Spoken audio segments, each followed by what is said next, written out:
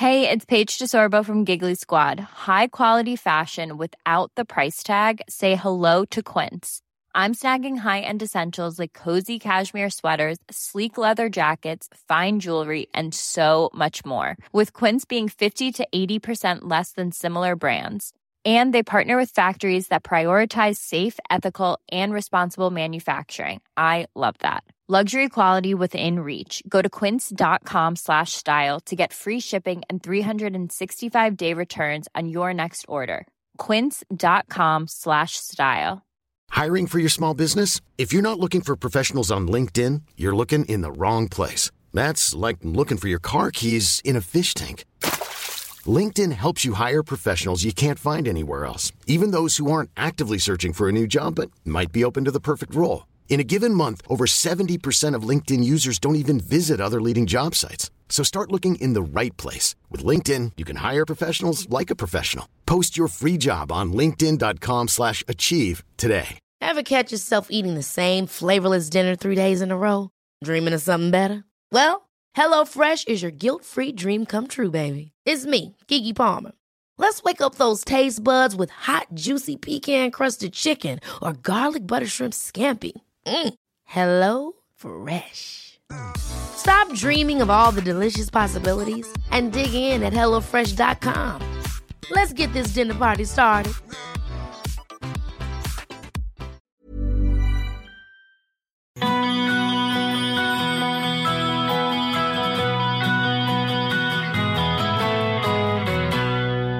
Hi, I'm Zibby Owens, and you're listening to Moms Don't Have Time to Read Books. Today's episode has been sponsored by Serial Box. Serial Box delivers addictive book content in short listen or read installments designed to fit into today's fast-paced mobile lifestyle. Switch between listening and reading with a single click, picking up right where you left off. Learn more at serialbox.com, SERIALBOX.com.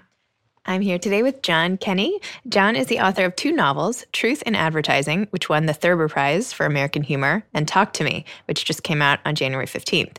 His recent tongue-in-cheek poetry collection, Love Poems for Married People, which came out on New Year's Eve, 2018, is absolutely hilarious, and you should buy this now for your wife or husband for Valentine's Day.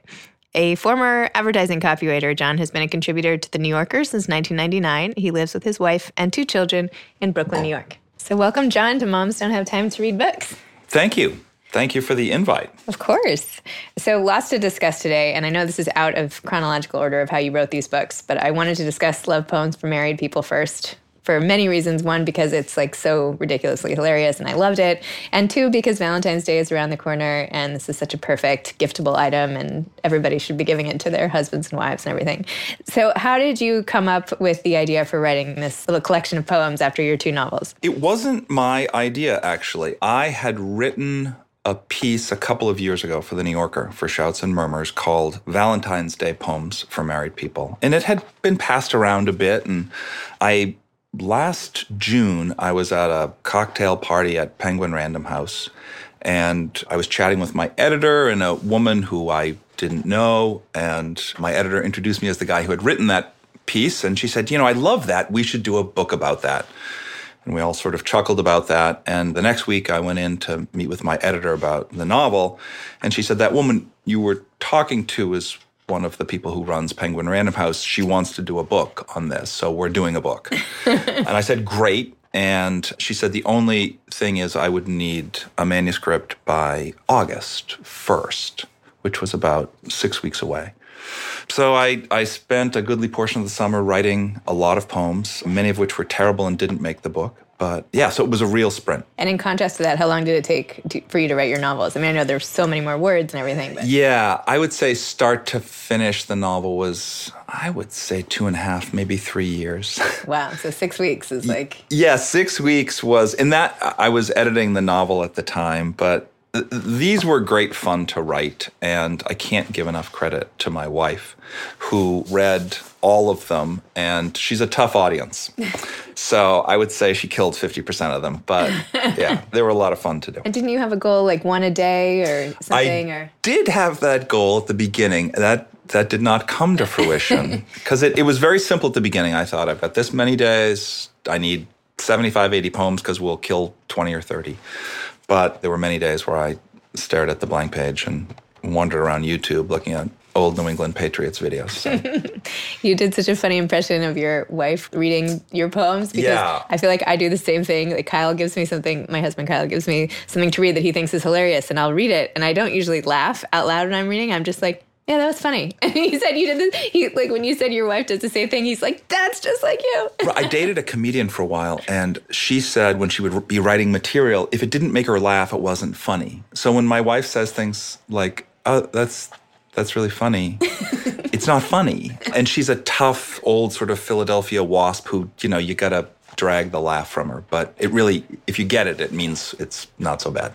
And she reads everything out loud, right? Don't you have that? She reads everything out loud, which is great because it helped enormously with the cadence of it. I mean, I actually did go back and read a lot of poetry because as ridiculous as the book is, I did want it to at least aspire to some kind of poem. I mean, they're terrible in terms of poems, but no, but it's so funny. They're not terrible. I mean, I just wanted them to be funny. No, they're hilarious. Would you mind reading one of them? I would love to do that. Although I will say that my mother-in-law shared it with a friend of hers, an older woman down in Philadelphia, who I think was under the impression that it was a serious book of poetry. And she was trying desperately to be polite in her critique and said, they're certainly different.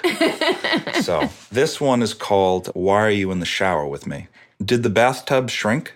I ask because here we are, naked, showering together like we once did all the time. Remember? At the beginning, we would stand and talk, seals slipping by one another, a playful ease letting the other into the stream. Now, I'm not sure what you're doing in here. I'm freezing. There's shampoo stinging my eyes. You just stepped on my foot.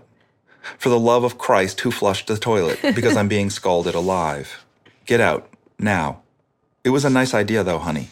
Could you close the door? So funny. I mean, they're all like so great. Like, and they're funny because they're true. And was your wife, she was like okay with you sort of, you have to like dig into your own, I don't know. It's funny. We have some neighbors who live on our block, and they're wonderful people, but they're pretty serious. And when I wrote the New Yorker piece, the husband stopped my wife because one of the poems was about like baggy underwear or something like that. And he said, I'm so sorry. Your husband wrote that thing about your baggy underwear. He's this elderly gentleman. Yeah. And she's like, oh, no, it's supposed to be funny. I'm fine with it. Yeah. I show her everything. And so I think she's okay. I mean, we're now just speaking through divorce attorneys, but I think she's fine. Her lawyers say she's okay. So. Well, anyway, as I've told you like 20 times now, I gave it to Kyle for his birthday, and we laughed like all day long. Thank you very much. Anyway, it's a great item and a perfect gift. So, and I know that was sort of like an aside from your serious writing career, which, you've written these great books. You won this humor prize and everything for Truth in Advertising. What was that like, by the way, when you wrote your first novel after years as a copywriter, went on to win this humor prize? So tell me a little more about that. That was a complete fluke thrill. So the Thurber Prize for American Humor, we got shortlisted, and, Sally Kim, my editor at Putnam and Sons, said, we're one of 18 or something like that. And I didn't think much. I mean, I was thrilled. And then it was one of 9 maybe, and then it was one of 3. And I got to go to the event, which was really fun. You have to stand up and do it was at Caroline's Comedy Club, and you have to stand up and do a little 10-minute set, read a little bit, and try to make people laugh. And so there was myself and Liza Donnelly, who's an incredibly successful, hilarious cartoonist for The New Yorker, who's won a gazillion awards, and David Letterman. And everyone said, Letterman's not going to show, obviously, because he's Letterman. So I wrote a bunch of jokes about David Letterman. Oh, no. Yeah. And so he showed with his monologue writer, Bill Sheft, 9-time Emmy-nominated writer. And they're sitting in the front row. Caroline's is very small. And they're sort of sitting there like, make us laugh, novelist boy. So, but, I was sure that Liza would win. If not, Letterman was retiring. And so it was a real thrill. And Letterman was incredibly gracious. He wrote me this note, and it was really, really nice. So That's awesome. Yeah. And what made you write that first novel? Had you always wanted to write a book? Was there just so much great material? How did it even come about?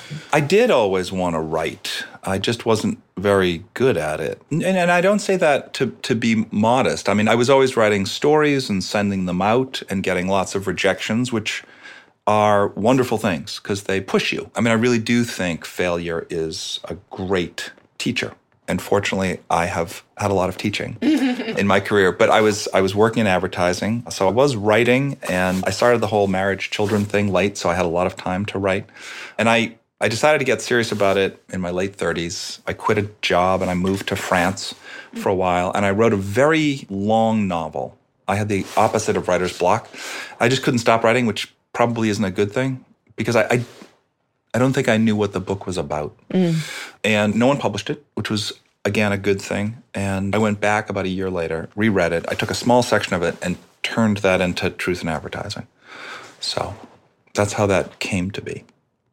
And then, which was it Talk to Me that you wrote during your lunch breaks? I did, yeah. So there was a gap of like 4 years between, what's the first one called? Truth in Advertising. Truth in Advertising. Are you testing me now? Yeah, just to see if you've read it. Make sure I'm paying attention. That's I'm here. right. That's right. I'm focused. For those of you listening, Zibby has left the room, and I'm alone. Yeah, so I adapted Truth in Advertising into a screenplay, and that took me much longer. I thought, I'll bang this out in 3 months, but it was about like an 18-month process, going back and forth. But then with Talk to Me, yeah, that. Wait, and to finish that, so what happened with that screenplay and everything? That screenplay, there was a big star, Ryan Reynolds, who agreed to play the lead part, and we were all set to go.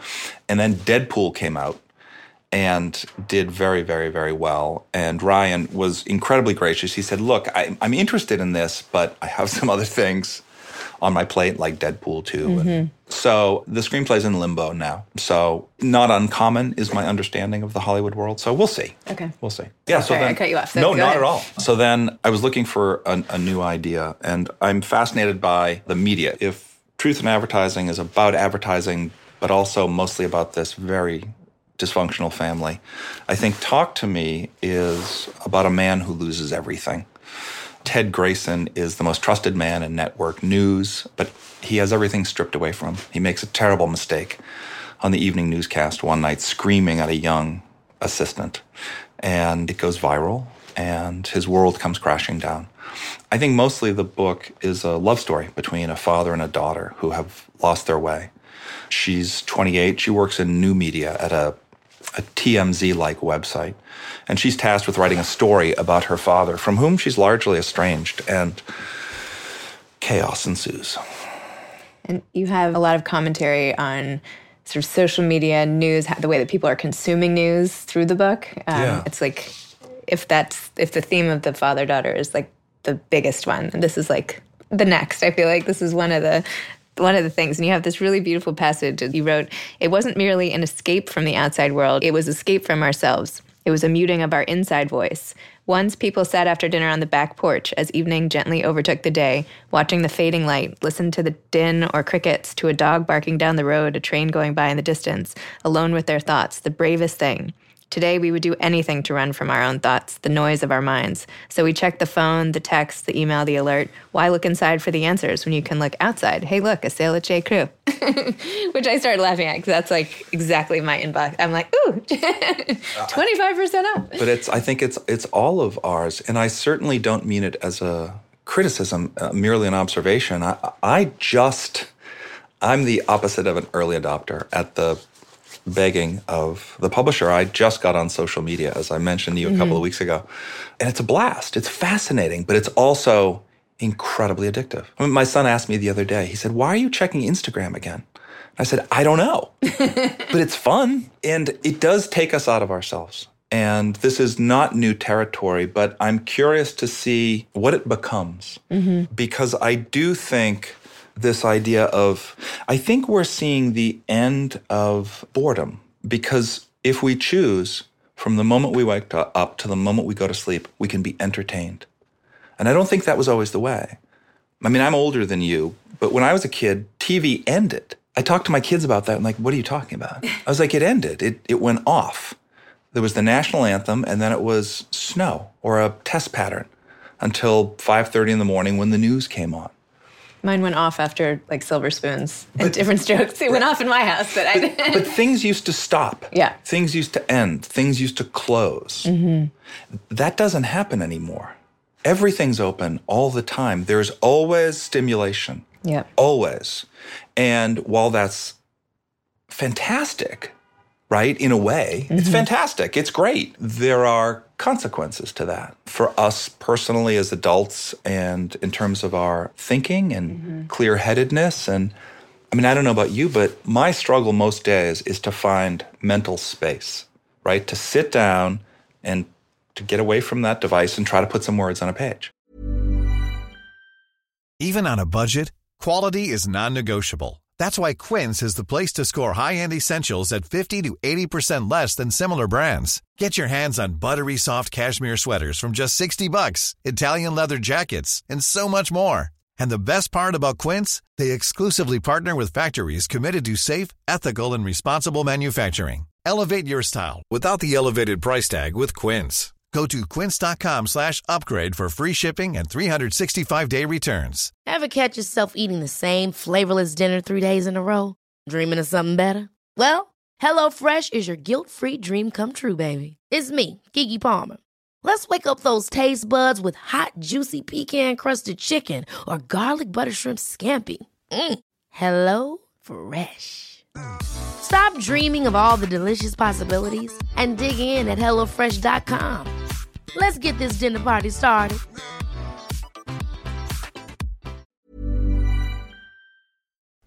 This episode is sponsored by BetterHelp. Sometimes we all have stuff we need to get off our chests. Even if we don't think it's interfering with our daily life, there are some things you just haven't processed, be it grief or trauma, eating disorders, anything. It might be time to work on those things, and I have a solution for you. Therapy.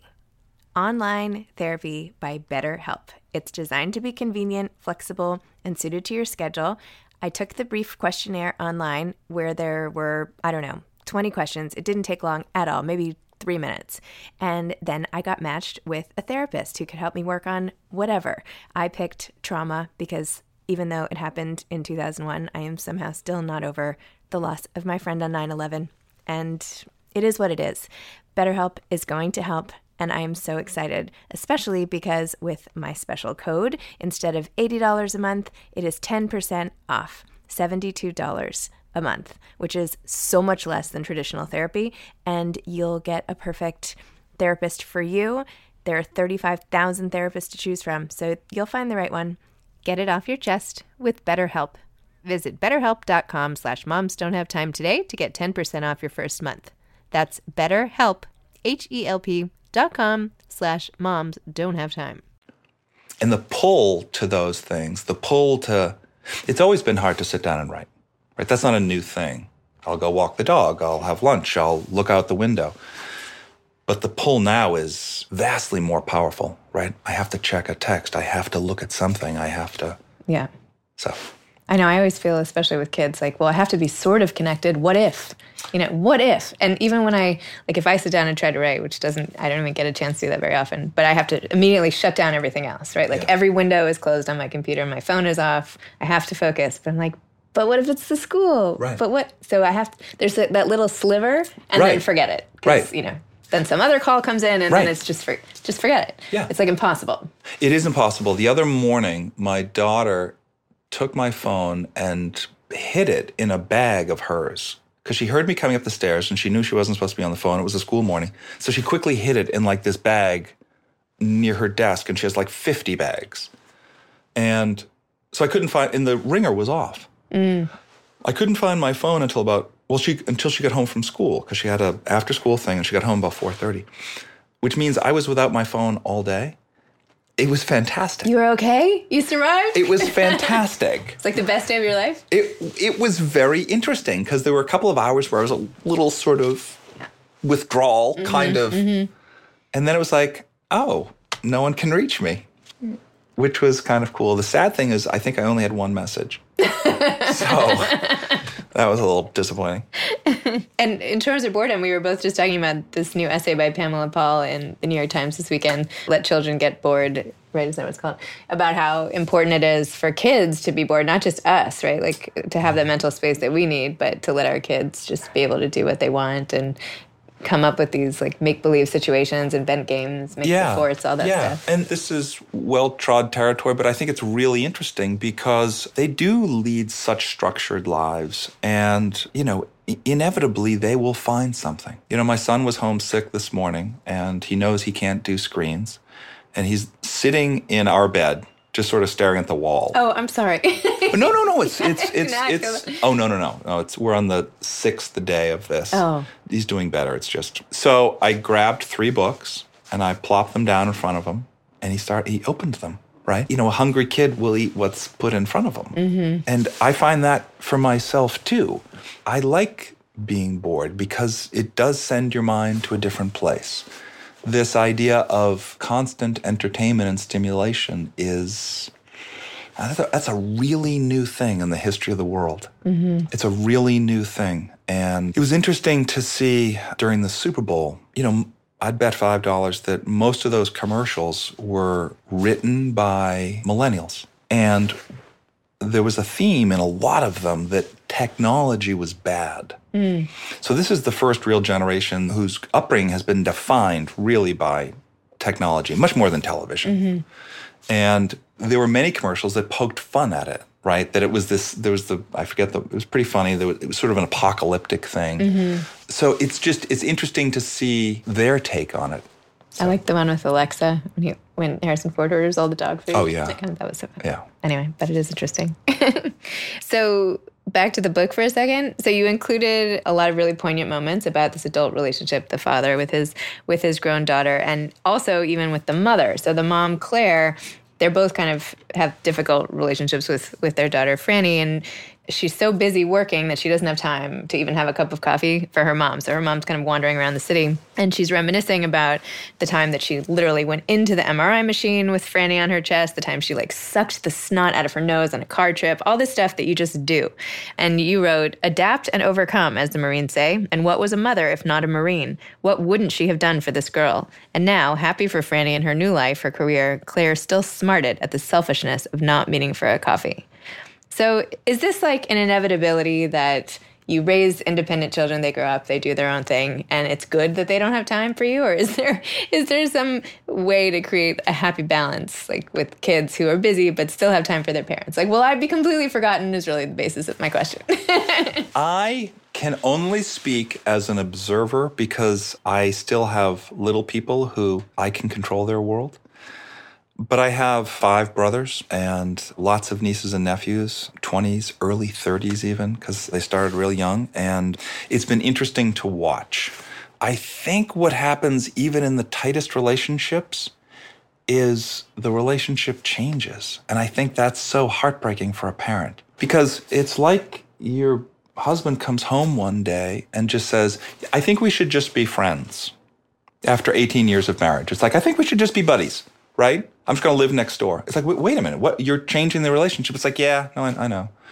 I think that's what happens with our kids is 18 years of just everything you have. Mm-hmm. And then they say, thank you so much. I'll call you. I'll be in touch. And it's exactly what they should say. Mm-hmm. And deep down that you want them to say, but it's also absolutely heartbreaking. I have a really good friend, a more sort of macho, tough guy you've never met, and he just dropped his son off at college in late August. And he was so proud of him. This is a guy, this working class kid, and he got into Yale, and his dad's driving home, and he called me and he said, I was just sobbing. No. I was just sobbing. And he said it was a combination of incredible pride, but also this relationship's ended. Mm-hmm. It's ended. And that's quite a thing. But I do think they come back. I really do. I think they have to go do their thing. I'm sure you did it. I'm sure you went off to college and, your focus was the outside world. It wasn't back home. Although I did have one night at college because I went to Yale. It was not far away. And I called home. It was like 5 o'clock. I was like really feeling homesick. I was like, what are you guys having for dinner? Because my brother was still at home. My mom's like, oh, we're having swordfish and roast potatoes and some string beans. And I looked at my watch and I was like, I'll be there by 7:30. I'm on my way. And I like ran to the garage, drove home, had dinner. I got annoyed within an hour. It was time to leave again. And I drove back to school and went to bed. It was like perfect. And your parents went to bed that night and say, did that just happen? I know. Did she come home? I know. Was that a mirage? Yeah. Anyway, I don't know that they were even, my mom was even happy to see me. But yes, you know, there's obviously the separation and that you have to go through as a grown up. And I don't know. Yeah. I think it's hard for kids too because you're trying to figure it out and struggling. And on the one hand, you really need your parents and want them, but you kind of can't say that in a way, right? Life is a series of miscommunications, I find. You know, how often do you say what you want, have the courage to sort of say what you want to someone? Because, you know, vulnerability is scary. It's really scary, especially if you're 21 or 22 or 23. In terms of the book, the character, Franny, Ted's daughter, is 28 and desperately wants a relationship with her father. But there are so many layers of pain, so much scar tissue that she just can't get to it. He's the same way.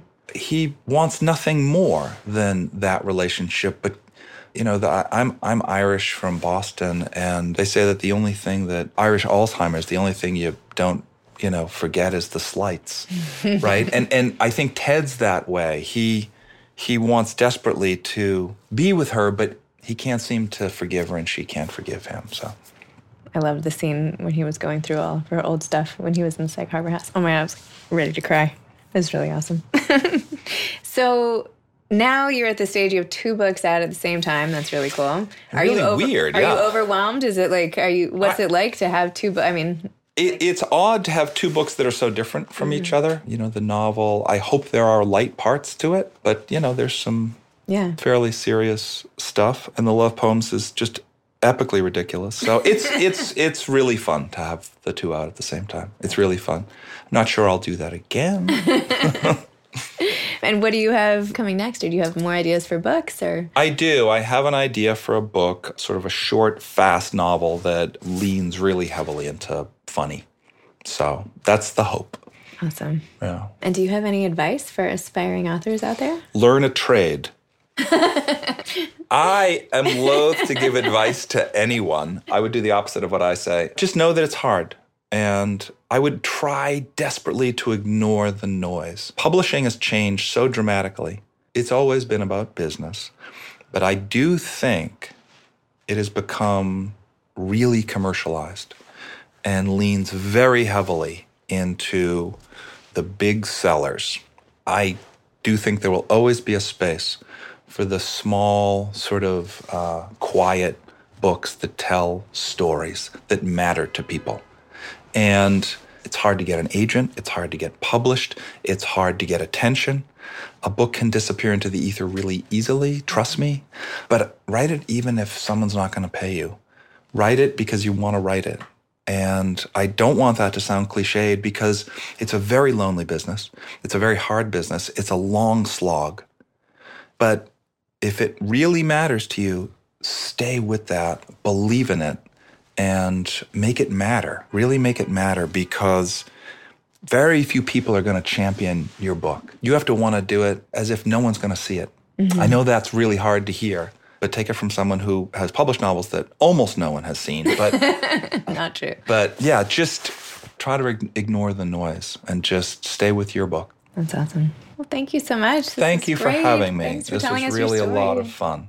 Thanks for coming on. Today's episode was sponsored by Cereal Box, SERIALBOX.com, cerealbox.com, delivering addictive book content in short listen or read installments. Thanks to Ryan and Steve at Texture Sound for the audio editing and mixing. Thanks for listening to Moms Don't Have Time to Read Books.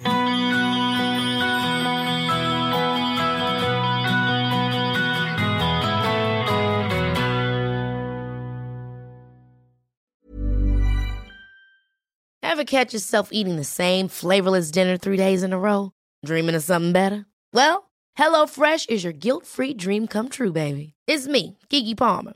Let's wake up those taste buds with hot, juicy pecan-crusted chicken or garlic butter shrimp scampi. Hello Fresh. Stop dreaming of all the delicious possibilities and dig in at HelloFresh.com.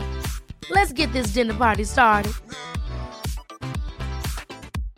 Imagine the softest sheets you've ever felt. Now imagine them getting even softer over time. That's what you'll feel with Boll & Branch's organic cotton sheets. In a recent customer survey, 96% replied that Boll & Branch sheets get softer with every wash. Start getting your best night's sleep in these sheets that get softer and softer for years to come. Try their sheets with a 30-night guarantee. Plus, get 15% off your first order at bollandbranch.com. Code BUTTERY. Exclusions apply. See site for details. Even when we're on a budget, we still deserve nice things. Quince is a place to scoop up stunning high-end goods for 50 to 80% less than similar brands. They have buttery soft cashmere sweaters starting at $50, luxurious Italian leather bags, and so much more. Plus, Quince only works with factories that use safe, ethical, and responsible manufacturing. Get the high-end goods you'll love without the high price tag with Quince. Go to quince.com/style for free shipping and 365-day returns.